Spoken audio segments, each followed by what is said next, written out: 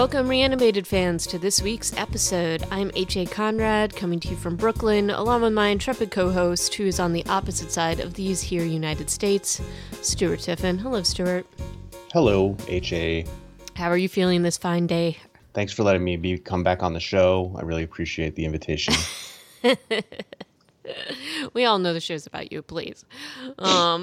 Anyway, so today we got a couple of zombie news, nothing too crazy. And then we're going to be talking about Fear the Walking Dead, episode 10. I mean, you know, it's the one entitled Handle with Care. And I will say, you know, I think last week's episode of Fear the Walking Dead was the pinnacle of horrible, but this one is close. So... Oof. Well, okay, on that note, before we even get into the news, like every so often I think about what we're saying on the show and I compare it to what other people are saying critically, and we're not in the same ballpark as, you know, people who get paid to do this, clearly. But other people actually thought last week was good. Well, those people are wrong. They are totally wrong. Including the master skeptic himself, Eric Kane, who I know we talk about way too much on the show, but he's one of the only people who reliably and regularly writes about Fear the Walking Dead and The Walking Dead. And usually he's like, yeah, this is all garbage. And then last week he's like, yeah, this was okay. Really? Because so I don't even know what to think anymore. I think that they are all wrong and we are right. So that is what I'm going to say. I am totally fine with certain differing opinions, and I can get behind, I can see how a person thinks that. No, last week's episode was complete and utter garbage and an absolute terrible, terrible thing to have even been created. Anyway. Wow, tell them how you really feel. I am totally going to do that. I just can't hold back on this one. Sorry. Yeah. But in any case, so in news today, I mean, the interesting thing, and I'm sure you have seen this, but basically, at least in New York, all appointments for vaccines are now walk-in. You don't need to necessarily make an appointment. You can still do that, but there's enough vaccine available that people can just walk in and get appointments. It seems like it's wild. It's a little concerning, though, and I hear that this is the same in a lot of states now, but the worry is that we're not going to hit the 70% vaccination rate that you need for herd immunity. So they're just trying to make it as easy as possible. Right. So that's part of it. But also the demand for the vaccines is down, which is a little concerning because I guess at least here, I mean, New York City itself is now over 50% vaccinated. Over 50% of people have gotten their first shot, at least. And I think it's hovering around like the 35, 40 overall. And it varies by neighborhood. Our neighborhood is actually, as I mentioned before, we were like at the higher end of vaccination rates early, which, you know, hey, it's an affluent and nerdy neighborhood, so I'm not shocked to hear that that's the case. But, you know, I think that the concern is that all around the country, it's like you don't want people to stop getting the vaccine. And I do think that, unfortunately, I think some of it, people who were a little leery of it, you know, saw the news about J&J and AstraZeneca, God. And then I do think that has maybe tamped down a little bit of the...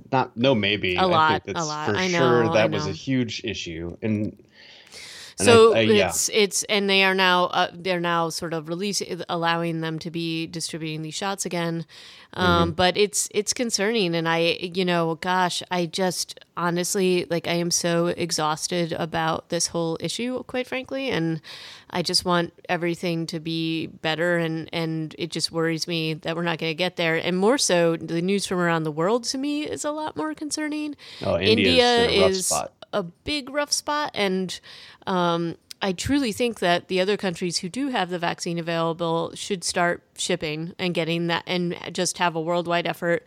Right now, the cases are spiking, and interestingly, in Thailand, they have like kind of a tiered system. So they are running out of beds for people in general. Like, they have like kind of a generalized healthcare system, but you can always pay more and be put in a hospital, which is basically a hotel hospital. Oh boy. And it's, I think, around $400 a night or something like that. But the Thai South, like that is out of range for most people who live in Thailand, right? So it's really concerning just in terms of the differences in how people are being treated, and it's horrible. The economic disparity. India is beyond terrifying what's happening. So it's not just the fact that they have the numbers spiking and that they have the very low vaccination rates and availability of vaccines. It's also the variants that they're seeing there are very different and more than they are seen in other places. And so a lot of countries are actually saying they're shutting down their borders to anybody from India. And so that's if you look at the numbers, they're horrifying. That's just also this whole shutting down the borders thing. It doesn't work. If we learned anything from this time last year, when all the borders were getting shut, it's that it's already there, guys. Right. And, and I also saw another news piece about Japan's numbers, which are now going up again. Their numbers have never been as bad as in other places. And in fact, they had done a very good job in terms of, keeping things under control, but they are now spiking again, at least from, in terms of the numbers that they had been seeing.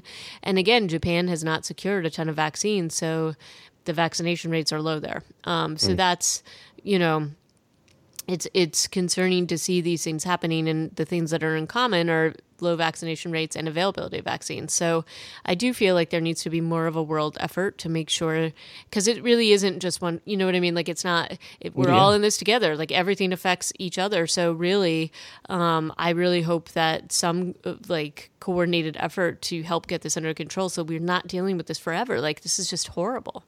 So anyway, in Canada, we already talked about Canada. Canada can't produce vaccines. They're trying to put plants in place, but those things won't be up and running until the end of the year. I feel fortunate that myself and my loved ones have been able to get it so far, but I really am concerned overall for the situation long term. So we shall see. But let's switch into some lighter fare. In our zombie entertainment news, there is a zombie comedy in the works, and this is I think it's going to be on Amazon, correct?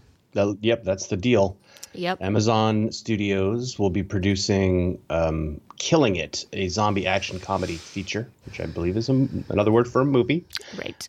With the headlining star Robin Thede, who don't know that I've ever heard of, but has done stuff. I have heard of Robin, though I admit I don't remember seeing anything, because I saw the sort of list of things, but I have heard that she's a pretty incredible writer and actor. So this would be kind of cool. I can't wait for this to come out. And I've been really enjoying some of the Amazon projects. So this is definitely something I think we should check out. They describe it as sort of a Shaun of the Dead / girls or road trip or something like that, which could be kind of fun. And I guess Robin Thede is not the star; she is the writer and producer. So okay, that so makes much more sense. That yep. She is she's going to be the power. Yep. And it'll be interesting to see how this comes together. This is in Variety, so this is super early days, and sometimes these projects never see the light of day, but I hope they do. I hope this one does. And usually when you see it announced that Amazon signed on, typically they do at least, So I feel like this is probably going to go, but there maybe the timing, and maybe because of COVID reasons, maybe the timing of the production is a little delayed. So we'll see. But we'll keep an eye out on that one.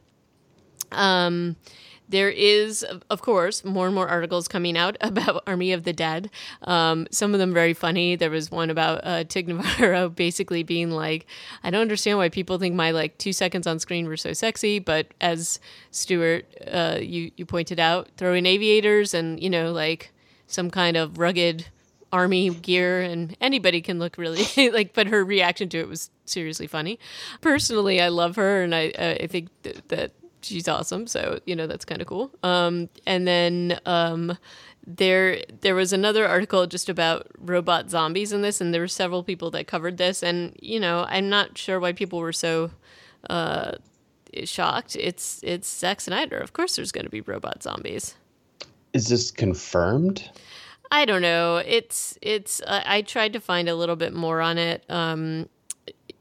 Without giving away too much, if you pay close attention, there are a number of zombies that are clearly not zombies. That's a quote from Snyder. Yes. Oh, wait. You see some normal zombies, then you see some robot zombies. What? Right.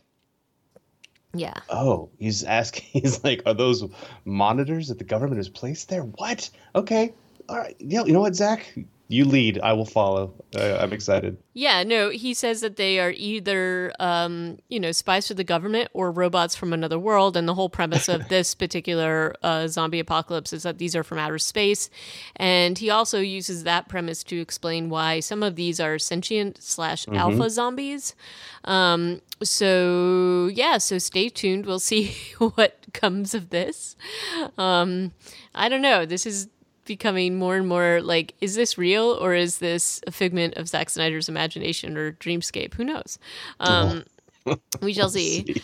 And then last up, which I will admit, when I was reading through this article and watching this scene, it just made me want to watch 28 Days Later again. Right. But I also don't know if necessarily this is the best, scariest scene. I think there's lots of scary That's scenes in 28 Days Later. So, that's the question. So this article it's from Slash Film, and it's 28 Days Later delivered one of the most stressful scenes in modern horror. And then the case is made by Megan Navarro, the author, that scene is when they drive through the tunnel in the cab and get a flat tire and have to change the tire, and then the zombies start coming, and it's really scary.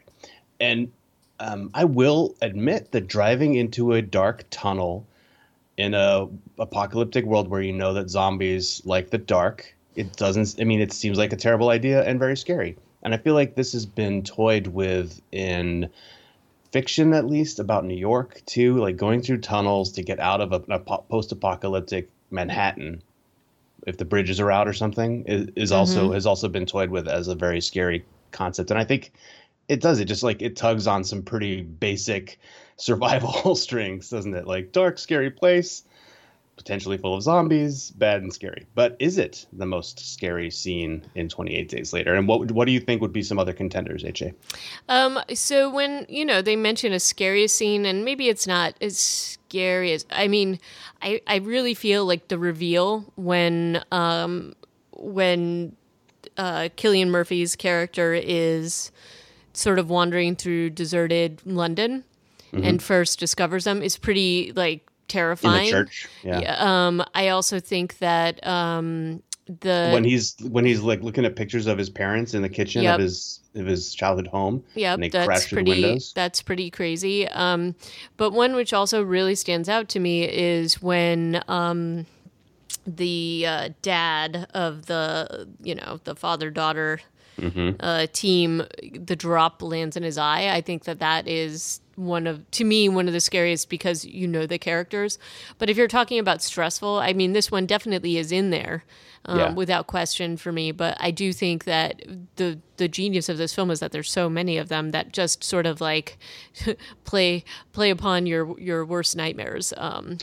I also feel like the stressful scene was one of them was when they had to climb over those Yes. shopping carts to go and then go up the stairs, and then he has like a sugar crash, Yep. and he's like slowing down. We know that there's a bunch of like very energetic zombies coming up or rage Right. monsters coming up the stairs behind them, and I thought that was pretty stressful. Right, and I feel like they do such a great job with this film at sort of, and they talk about it in this article, and I think that's right. Building the tension and stress and terror, and then basically allowing sort of a moment of grace, and then it comes back again. Like so. There's a whole crazy thing where they're going up that particular scene, and you think that they're done for because it's just like kind of weird. Like they're all coming up the shopping carts and whatever, and Hmm. then there's the fantastic scene where you see the person in like riot gear basically, and Yeah. they're safe, and it's sort of like, oh my gosh. And similarly here, when they manage to get out of that tunnel despite a lot of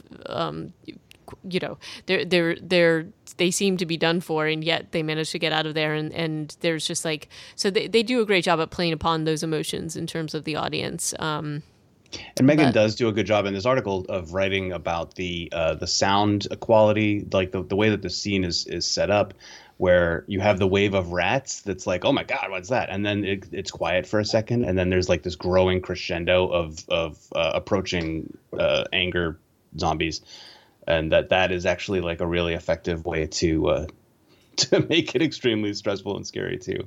So I mean I think she's onto something. It's a great scene, but the movie. I mean, we talked about it for what, 2.5 hours on this podcast originally? We did. And quick note, it's Tig Notaro, not Novaro. I was looking at the last name of this author and mixed them up because that's what happens when I don't have my notes right in front of me when reading it. So Yeah, Tig Notaro. Notaro. But no, I thought she did a great job in terms of laying out the argument for this. And I definitely think it's correct because this is, in terms of feeling as if there's no way out. And I think also part of it is the visual playing that they do here where it's like you don't know necessarily what's up ahead of them. And there's so much going on. And we've seen in other parts of the city how various exits of escape have been basically blocked or thwarted. And so even the fact, I think that there's definitely a feeling, even the fact like when they're going into the tunnel, you're like, I don't know that that's such a great idea without knowing what's on the other side of it. So I think that definitely this is in the running, but again, we talked more. Remember when we did the review of this film, we almost talked like double the length of the film because we loved it so much. So I'm not for this podcast, but I may have to go back and watch this again because it's so good. So Totes. Miss it. Things that I don't want to watch again, though, are episode 10 of Fear the Walking Dead, Handle with Care. And I will say, despite my teasing it earlier, I think it was slightly better than the last episode, but I think what I'm really feeling based upon the last episode and this episode is that things seem to have gone off the rails or somehow there's something we missed. That's my feeling, or maybe because of the COVID restraints, they were planning to do certain things and couldn't show them. It just feels like there's a lot of missing pieces here to me anyway, and the narration and the storytelling has fallen down, which is super disappointing. To me anyway, like I really enjoyed, and again, maybe I'm just having like sour grapes over John Dory leaving the show. But that could be part of it. But I agree with you. There's something that feels off. And I think the Occam's razor approach is it's probably COVID, frankly. Like something feels cheap and fake and bad about a lot of the production to me now.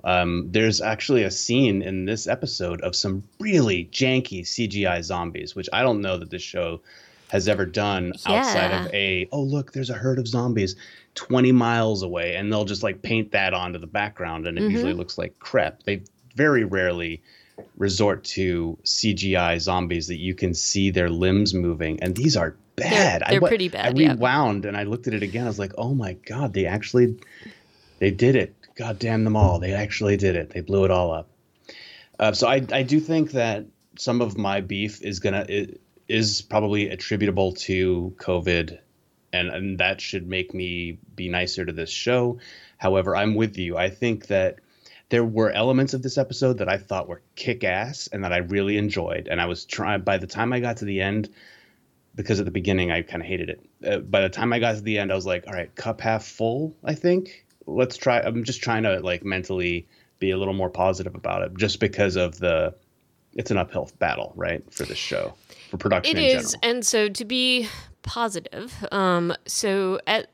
I love Ruben Blades, and I love the character of Daniel Salazar. I think he's interesting. Well, I think that he did an incredible job in this episode, and I also think that the storyline or the idea that they're going for here is also very interesting. Considering the head wounds that he's been sustaining over it makes sense. Yeah. And honestly, I was hoping that they would be like, so we brought it up when he got hammered again and had that massive head wound at the end of during last episode. I was like, how are they going to keep doing this to this old dude? I know. And so I liked that idea of this episode. And again, if you haven't seen this yet, we get to watch it a little early. So just hold off on listening to this if you haven't seen it yet. So we're going to totally go into some spoilers here. But the main idea behind this episode is that he is basically we see things from his perspective for the most part, and he is not seeing that, like, he is suffering from some memory and perhaps PTSD and other issues. And do you like the trope of the unreliable narrator? Because I find it frustrating. I find it frustrating because then you start questioning pretty much every piece of narration, and so I would have preferred that they were showing you a little bit more of this instead of trying to make it a dun dun dun big reveal. Yeah. I do like the idea that he is really shocked when he realizes what's been happening. Like, Yeah. he can't even trust himself. So I think that was kind of cool. That payoff is good, but it's also like 2/3 of the way through the episode. And Right. you're like, oh man, this has been really kind of, because to get there, you have to sit through all of this, also the bickering. And they're not doing Sherry's character any favors, right? She is really a pain in the ass to listen to. It's not just her. I know it's everybody, really. It's all of them. And again, it's this, and we felt the same way. And again, I think you're right.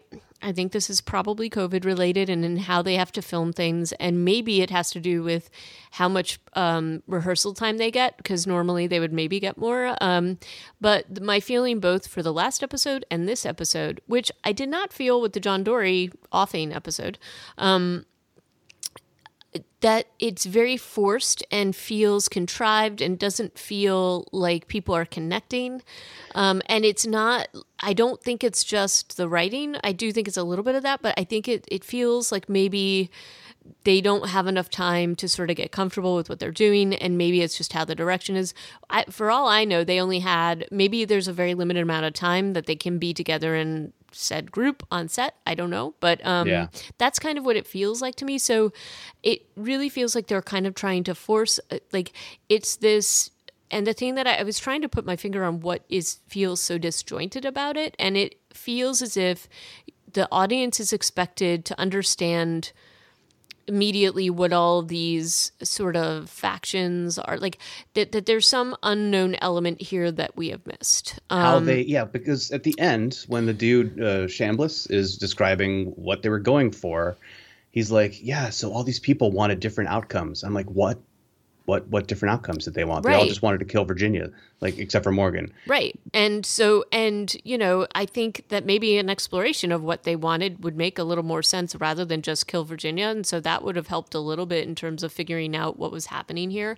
Yeah, but because secondly, Strand just wanted to solidify power, I assume. The babyface mask people literally just wanted to kill Virginia.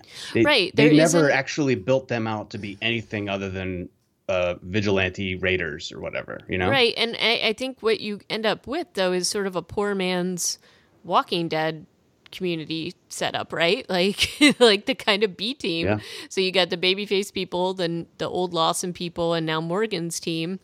And I don't think that you have solidified what is different about these communities. And maybe that's part of the point, is that there really isn't that much difference, honestly.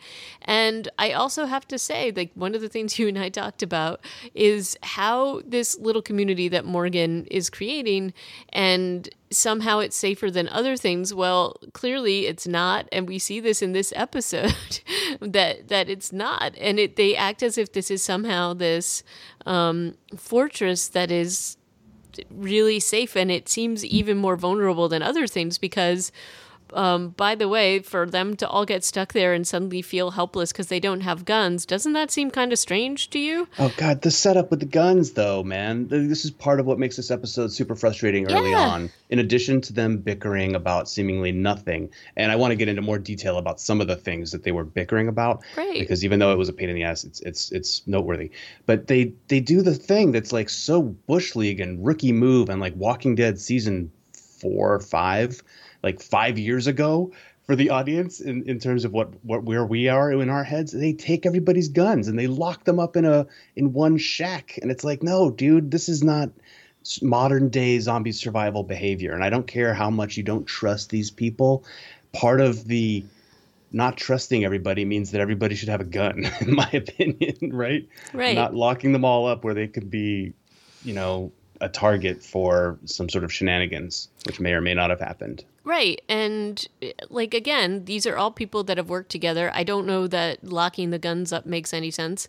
But secondly, let's also talk about how guns aren't necessarily the best option anyway, because Right. they draw more walkers in. So it's sort Where of are your hand weapons? right. I mean, they do actually take Strand's knife when they're checking him in, and I assume that they took everybody else's knives. But come on, it's The Walking Dead. It's The Walking Dead, and also this community is supposed to be surviving. So one would imagine that even if these things were locked up, there would be access to other hand weapons, because this group has been dealing with this all along. So I found that I was so frustrated by that storyline. It's like, okay, now we're going to use a chair because there really is nothing else available. Like, really? Like, it just and felt. a saw.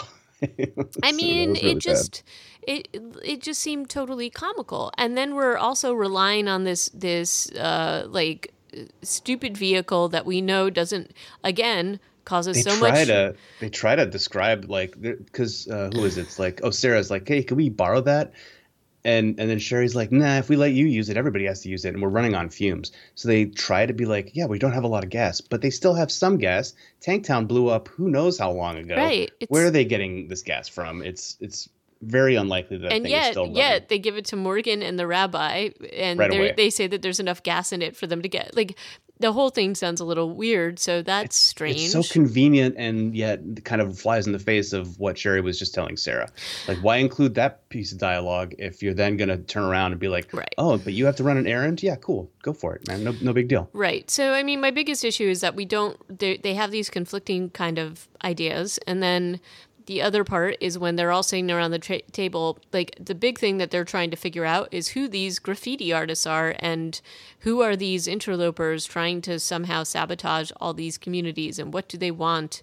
And, you know, the idea that maybe there is some kind of weird underground like faction or something like that. Okay, sure, we can deal with that. But even the discussion about what they know about them, nobody talks about any useful information. And then they look to Dakota to somehow fill in the blanks. Like, why on earth would Dakota know anything since her sister/mother didn't share anything with her? Well, it turns out she does have some information at the very end of the episode. Sort of. But that not... conversation is super frustrating, because as soon as they're like, Dakota, tell us what you know. And then they're like, this chick, I don't trust her.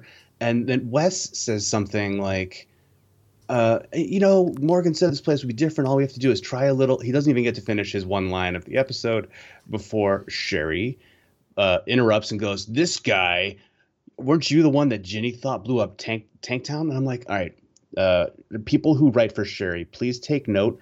She hated Virginia. Why would she give a crap who Virginia thought was a culprit? If anything, you should be hugging Wes, because enemy of my enemy is my friend. I mean, this is like basic writing stuff. Why would you be like, Sherry thinks that Wes is a bad guy because Virginia thought Wes was a bad guy? That makes zero sense. Yeah. The whole thing is very... And that's just one salvo. It goes back and forth and around the table. And Sarah's even throwing shade at Charlie during this episode. Like, weren't you fighting for the vultures at one point? And it's like, dude, come on, get with it now. That was a long time ago. Alexa Nisenson is like grown 3 feet taller since that season. So let's all just kind of move forward. Yeah, and so again, there's like this weird disjointed storytelling here, and the other part is that about this whole idea that somehow Dakota knows a little bit more. The person who would probably know more is Strand. If Yeah, he was in her inner circle. More so than anybody else, and clearly she was shocked by his betrayal. And she hired him, in quotes, to fight the baddies. So why wasn't she sharing intel with him about the baddies? Right. So that felt kind of That's a good point. odd, that you would be looking to Dakota, and obviously it's just like kind of a way to keep her in, I guess, into the group. I don't know, like to have her adding something so we don't just have her disappear. And so there's that stuff going on. We also have this explosion that Daniel explains away as a rock fell on our dynamite. And it's a little convenient and also terrible. It's terrible, but I mean, the things I like about this is that with, you know, the sort of mystery about Daniel that we find out later, it's like who would have done this, and the idea that there's somebody in there acting against everybody's interests, that there's somehow Luciana is the one who plants that seed. She's like, yeah, we thought it was an accident at first too. It's so much of this. Everyone's a suspect. BS. Yeah, it gets out of control. It does get out of control. The other thing I will note here is that they're still wasting Luciana. Why not have her take more of an active role? She's such a like badass. Like it just feels like they are totally wasting her as a character, which I just maybe they'll like redeem themselves later. But I just find it frustrating because I like her a lot. And potential silver lining is that she and Wes are going out on a mission at the end of this episode. Is that guy's name Wes? I don't remember. Yeah. Like, are we sure? I don't know. I am not 100%, but I'm looking at the cast list, and nope. Wes. Is he in the cast? Is it Hector? No, am I crazy? No, it's Colby Holman as Wes. Oh, okay, cool. He just has had so few lines since his introduction, and it's not like that weird that they've done this because all those children have disappeared off the show. And did you catch in the last episode they were like, oh, bring the others out? She's like, no, just these, and it just was like a very convenient version, like a way to not show the rest of the cast. I mean, like, so I do like the idea that there is something weird going on and that you can't trust people, and that's fine, but I think we need to know a little bit more about what is motivating this underground like group of people. Well, by the end of this episode, kind of like the carpet, the rug that gets pulled out from under you is that they weren't even involved at all, probably. Right, probably. It's just perhaps Mr. Salazar dealing with some PTSD because he's relating this building of the community to somehow his daughter or something like that. They don't do a great job at connecting that, but they kind of try to. Because it's not well connected, because Chambliss and Goldberg had never made any effort to draw connections between seasons 1 through 3. Correct. And since they took over. And another point of that is when Chambliss is doing his little explication at the end, he's like, so this music has always been really central to Daniel's stories, and then he, like ellipsis, and then he goes, in the last couple of seasons. I'm like, yeah, because you guys made that up as soon as you got him back on the show, because I think he took a whole year off after they became showrunners. He did. And so they were like, his music, he's an assassin who loves a little bit of traveling wheelberries, light folk rock. And the cat. Don't forget the cat. The cat shows up too, but then he's not in the exit scene. No, so I don't know what happened and to actually, Skidmark. that's all I could think of was like, where's Me too. Skidmark? I'm like, where is Skidmark? Which one of those bags is he in? Is he in one of the bags? I don't know. It's not moving. But and I do think that one of the better scenes in this, and the better the reveal where basically they go and find Grace. She's not at the shack, and the good piece of this is that we do see the two conversations where he supposedly tells them to go to the fishing shack, but apparently in real life he told them to go to the caverns. Like that reveal where he can't even trust himself, and they show him the map, the damning evidence that he can't even trust himself. That was kind of cool, but it was. I still thought somebody was setting him up at that point. I wasn't convinced that he had lost his mind, because I don't like being lied to by the camera. And it upset, that part upset me too. And I was just like, I wish we had seen something to somehow, like, I don't mind him not trusting himself, but I don't want to like this seemed a little far-fetched. And also, why the heck wasn't Grace answering the radio? Okay, and I know they were doing that to build tension, but given what was going on and what was happening in the settlement, you would have thought that, especially if Morgan was calling her, she would have picked up.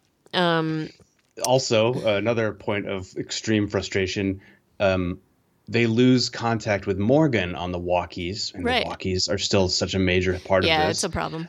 Because the zombies apparently stormed the wall and broke the antenna. And I'm like, why did you put the antenna like 3 feet off the ground outside the wall? What kind of morons are running this encampment? And again, let's talk about how easily breached this little settlement is. It didn't take much. And when you see the things that they have set up in terms of like, oh, that wasn't made to take this much weight. Oh, wait, how did they get through? And it's like, okay, you're looking at this settlement as something that's supposed to be better and more easily defended than these other places, and it took literally like a few walkers to get through. And then in addition to this, even the beginning part where they see that the walkers have been attracted to the settlement because of the dynamite explosion, there aren't that many. There's enough seasoned fighters within this settlement to go and take care of business, basically. You say that, but then when Daniel let those 3 or 4 in to just find out, who's the mole, you hear somebody yelling off camera like, we got walkers over here. There's 3 of them. It's too many. Right. And I'm like, I get it. Nobody has weapons because you guys are idiots, but it's not too many, and you'll make do. Like, there are probably some rocks lying around. We saw a whole scene where Strand was just killing zombies with a brick a couple seasons ago. I don't think that we need to regress our zombie survivors to the point that they can't take care of themselves. Yeah. So I don't know. I'm not sure where they're going to go with this. Obviously, they're making out these little interlopers to be the big bad, but at least in this case, Daniel is, we've discovered that his memory is faulty, and they have discovered it too. And I do think it's kind of interesting that he's like, oh, I can't trust myself, and I don't want to put the people that I care about in danger. And the interesting thing that I thought was kind of odd, and I don't we have a whole confrontation between him and Strand where he's convinced that Strand is the person that has been causing all of this. And not totally, you can kind of understand why Daniel believes this, because he's had multiple instances where Strand has let him down and betrayed the group. And even up until, he ultimately, was on their side with Virginia, but the rest of the group didn't know that. I agree. And Strand and Daniel do have some dialogue about this, but their history, I think, goes back further than the dialogue. Yeah. Because, again, I don't think these showrunners are good enough at. Daniel talks a lot about his ancient history, right? Like going to the barbershop in LA and all of these connections. And I was grateful for that. And he even does a callback to season 2 at the end of this episode when he's like, the last time this happened, I burned the whole place down. And that was talking about the winery, and he went off the show for a few months. Right. But the scene where he and Strand are talking about their differences, Strand's like, you were lying to me for weeks or months or whenever he was pretending to be an amnesiac. And I'm like, yeah, but you guys also have beef going back to season 3 or 2, whenever Strand lied to Daniel saying he knew where Ophelia was so that Daniel would let him into the dam or give him a ride, or I forget what exactly was going on. But then that was when Daniel first decided that Strand was no good. Right. Also, Strand did shoot him in the face, and I'm glad that they actually addressed that in this episode too. And that was one of the most kick-ass parts of the episode me was when Ruben Blades, Daniel Salazar, takes that, I don't know where he found this plastic piece, that just perfectly molds his face. But that was a really good reveal and a great little monologue from Daniel Salazar, I thought. Right, and they also tie it into, he's only able to eat soup, he's in pain all the time. Basically, he's dealing with a lot of after effects, that unseen, basically a silent disability, basically, and that he's been suffering through this entire time. And, he, with good cause, blames Strand for this, and so he's basically like, yeah, and I'm going to shoot you in the face now too. The show hasn't done a great job of showing persistent injuries too. I think the comic book did a better job of that with cutting off Rick Grimes' hand fairly early on in the run of the comic. You had Carl's eye get shot out and stuff, but even Dwight's I noticed it in this episode, and sometimes maybe it's just how long he's in front of them in the makeup chair, and maybe they don't do it as intensely when he's not going to be. Oh, you mean his scar? But his scar is sometimes it looks more intense than others, and it really depends on how much camera time he's going to get, I think. But you think about how often these actors or these characters have been shot. A lot of them too, almost all of them, I feel like, have been shot. I mean, Luciana's been pinioned by a I freaking know. piece of rebar on an airplane, and she's Right. wandering around fine, no nerve damage. She's like, Right. but I feel like most of them would have limps and be like Something. have bum hands and all kinds of weird stuff. So Yeah. I'm glad that they did at least a little nod to this. I'm glad that they did a nod to this, but then, there's an interesting thing, and I was really struck by it. But, and this is, to me, again, it's just a very different way of running shows. But Andrew Chambliss is talking about how Victor is excited to get Daniel in a prison cell, and I didn't read Yeah. it that way. I guess we were supposed to, I which think only, we were supposed to, but I didn't only read. hurts his argument. But it didn't feel that way to me. I'm not saying that Strand is like totally redeemed. I think he's always going to have some self-serving thing, but I do think that he was offering this more as a kindness versus having Daniel out there wandering on his own. I mean, maybe I'm wrong, and maybe if this is how the showrunners are seeing it, maybe we'll see like Daniel in a weird cell being tortured, on a psychological basis by Strand, but it honestly did not come across that way to me. Hey, How if these that's the two, case, if that's the case, maybe this is Ruben Blades' exit strategy to get off the show, like we were talking about Maybe. after Garrett Dillahunt. Maybe Ruben Blades is like, look, I signed on to be a murderous hitman from Panama, and you've made me like this happy-go-lucky traveling Wilburys groupie. So adios. yeah. So in any way, I did not find this satisfying at all. I love this actor. I actually really loved his interactions with Strand.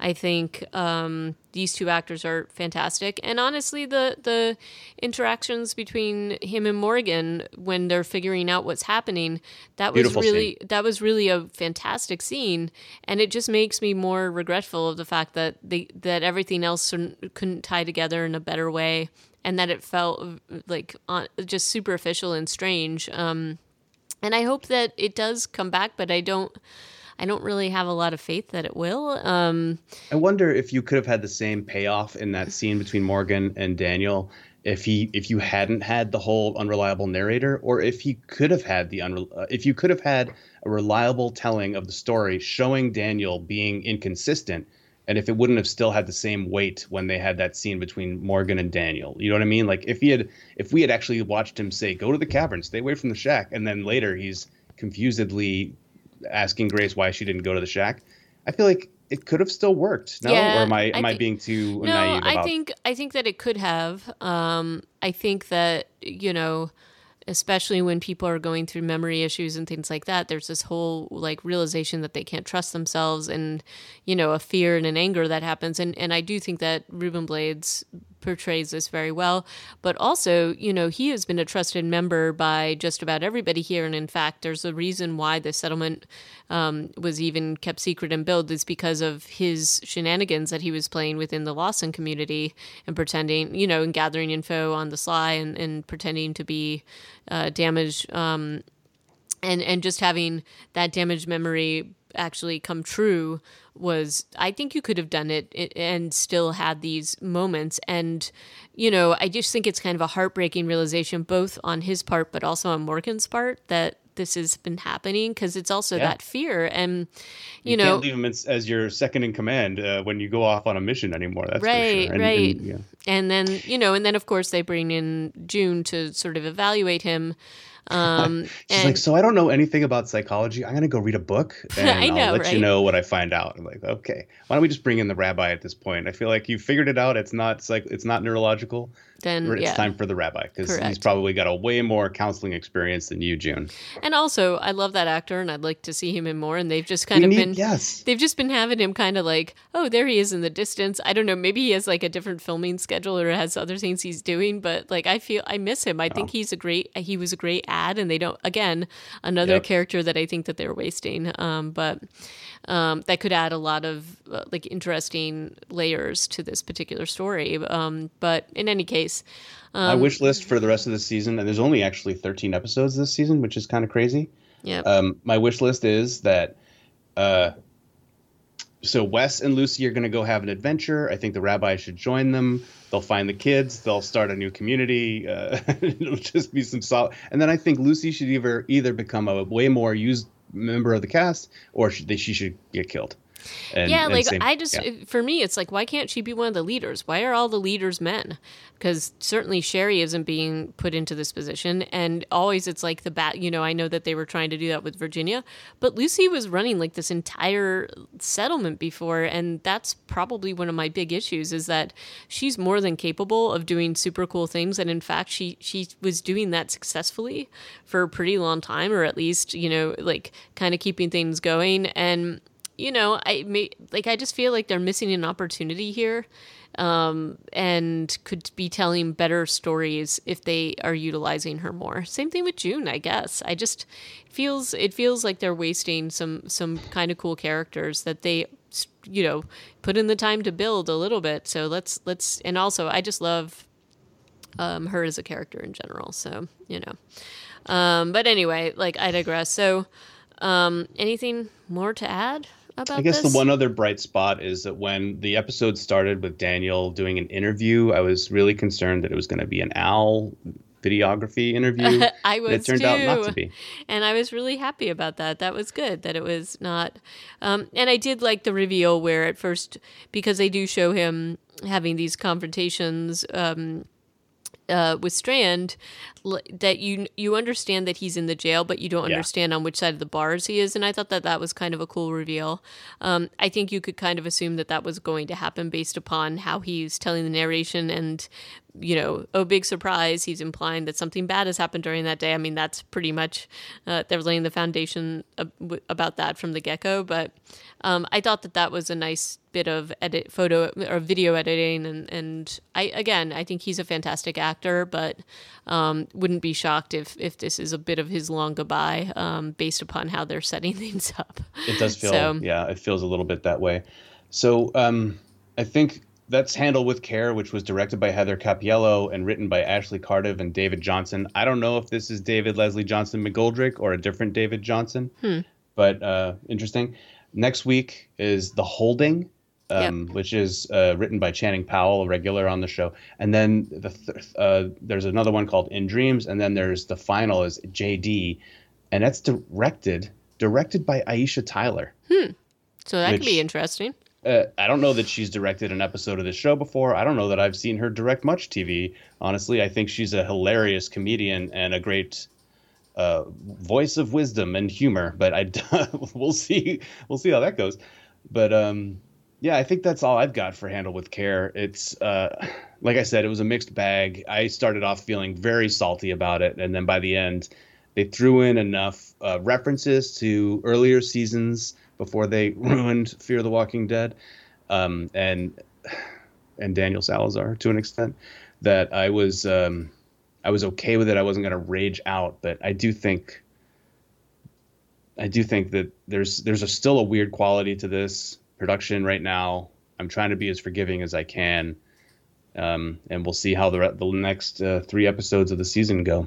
Yeah, so let's see what happens. I'll cross my fingers to hope that the storytelling gets a little less muddied, and maybe they will surprise me. Maybe these were just a couple of one-offs, and I am curious to see what other people think about it. So if you have thoughts, send us an email, reanimatedpodcast@gmail.com. You can tweet at us, reanimatedpcast, or you can leave a note on our site, reanimatedpodcast.com. Did I do that right? Indeed, you did. Woohoo. As an aside, I managed to find Squarespace's secret hidden settings to allow 300 episodes of our podcast to be shown in podcatchers and podcast feeds now. So instead of having to go through the archive, you can actually probably pull them up on your podcast player of choice and on iTunes and places like that, which is great for folks who want to dig back through the old stuff and maybe listen to our 28 Days Later review from, 2014? A long ass time ago. Yeah. Oh my gosh, really? Yeah. Time flies. Who knew that we would be casting during a pandemic? Who could have possibly foreseen? Well, anyway, I hope you enjoy the rest of your weekend, and let us know your thoughts, and we will see you next time. Ciao. All right, thank you, and bye-bye.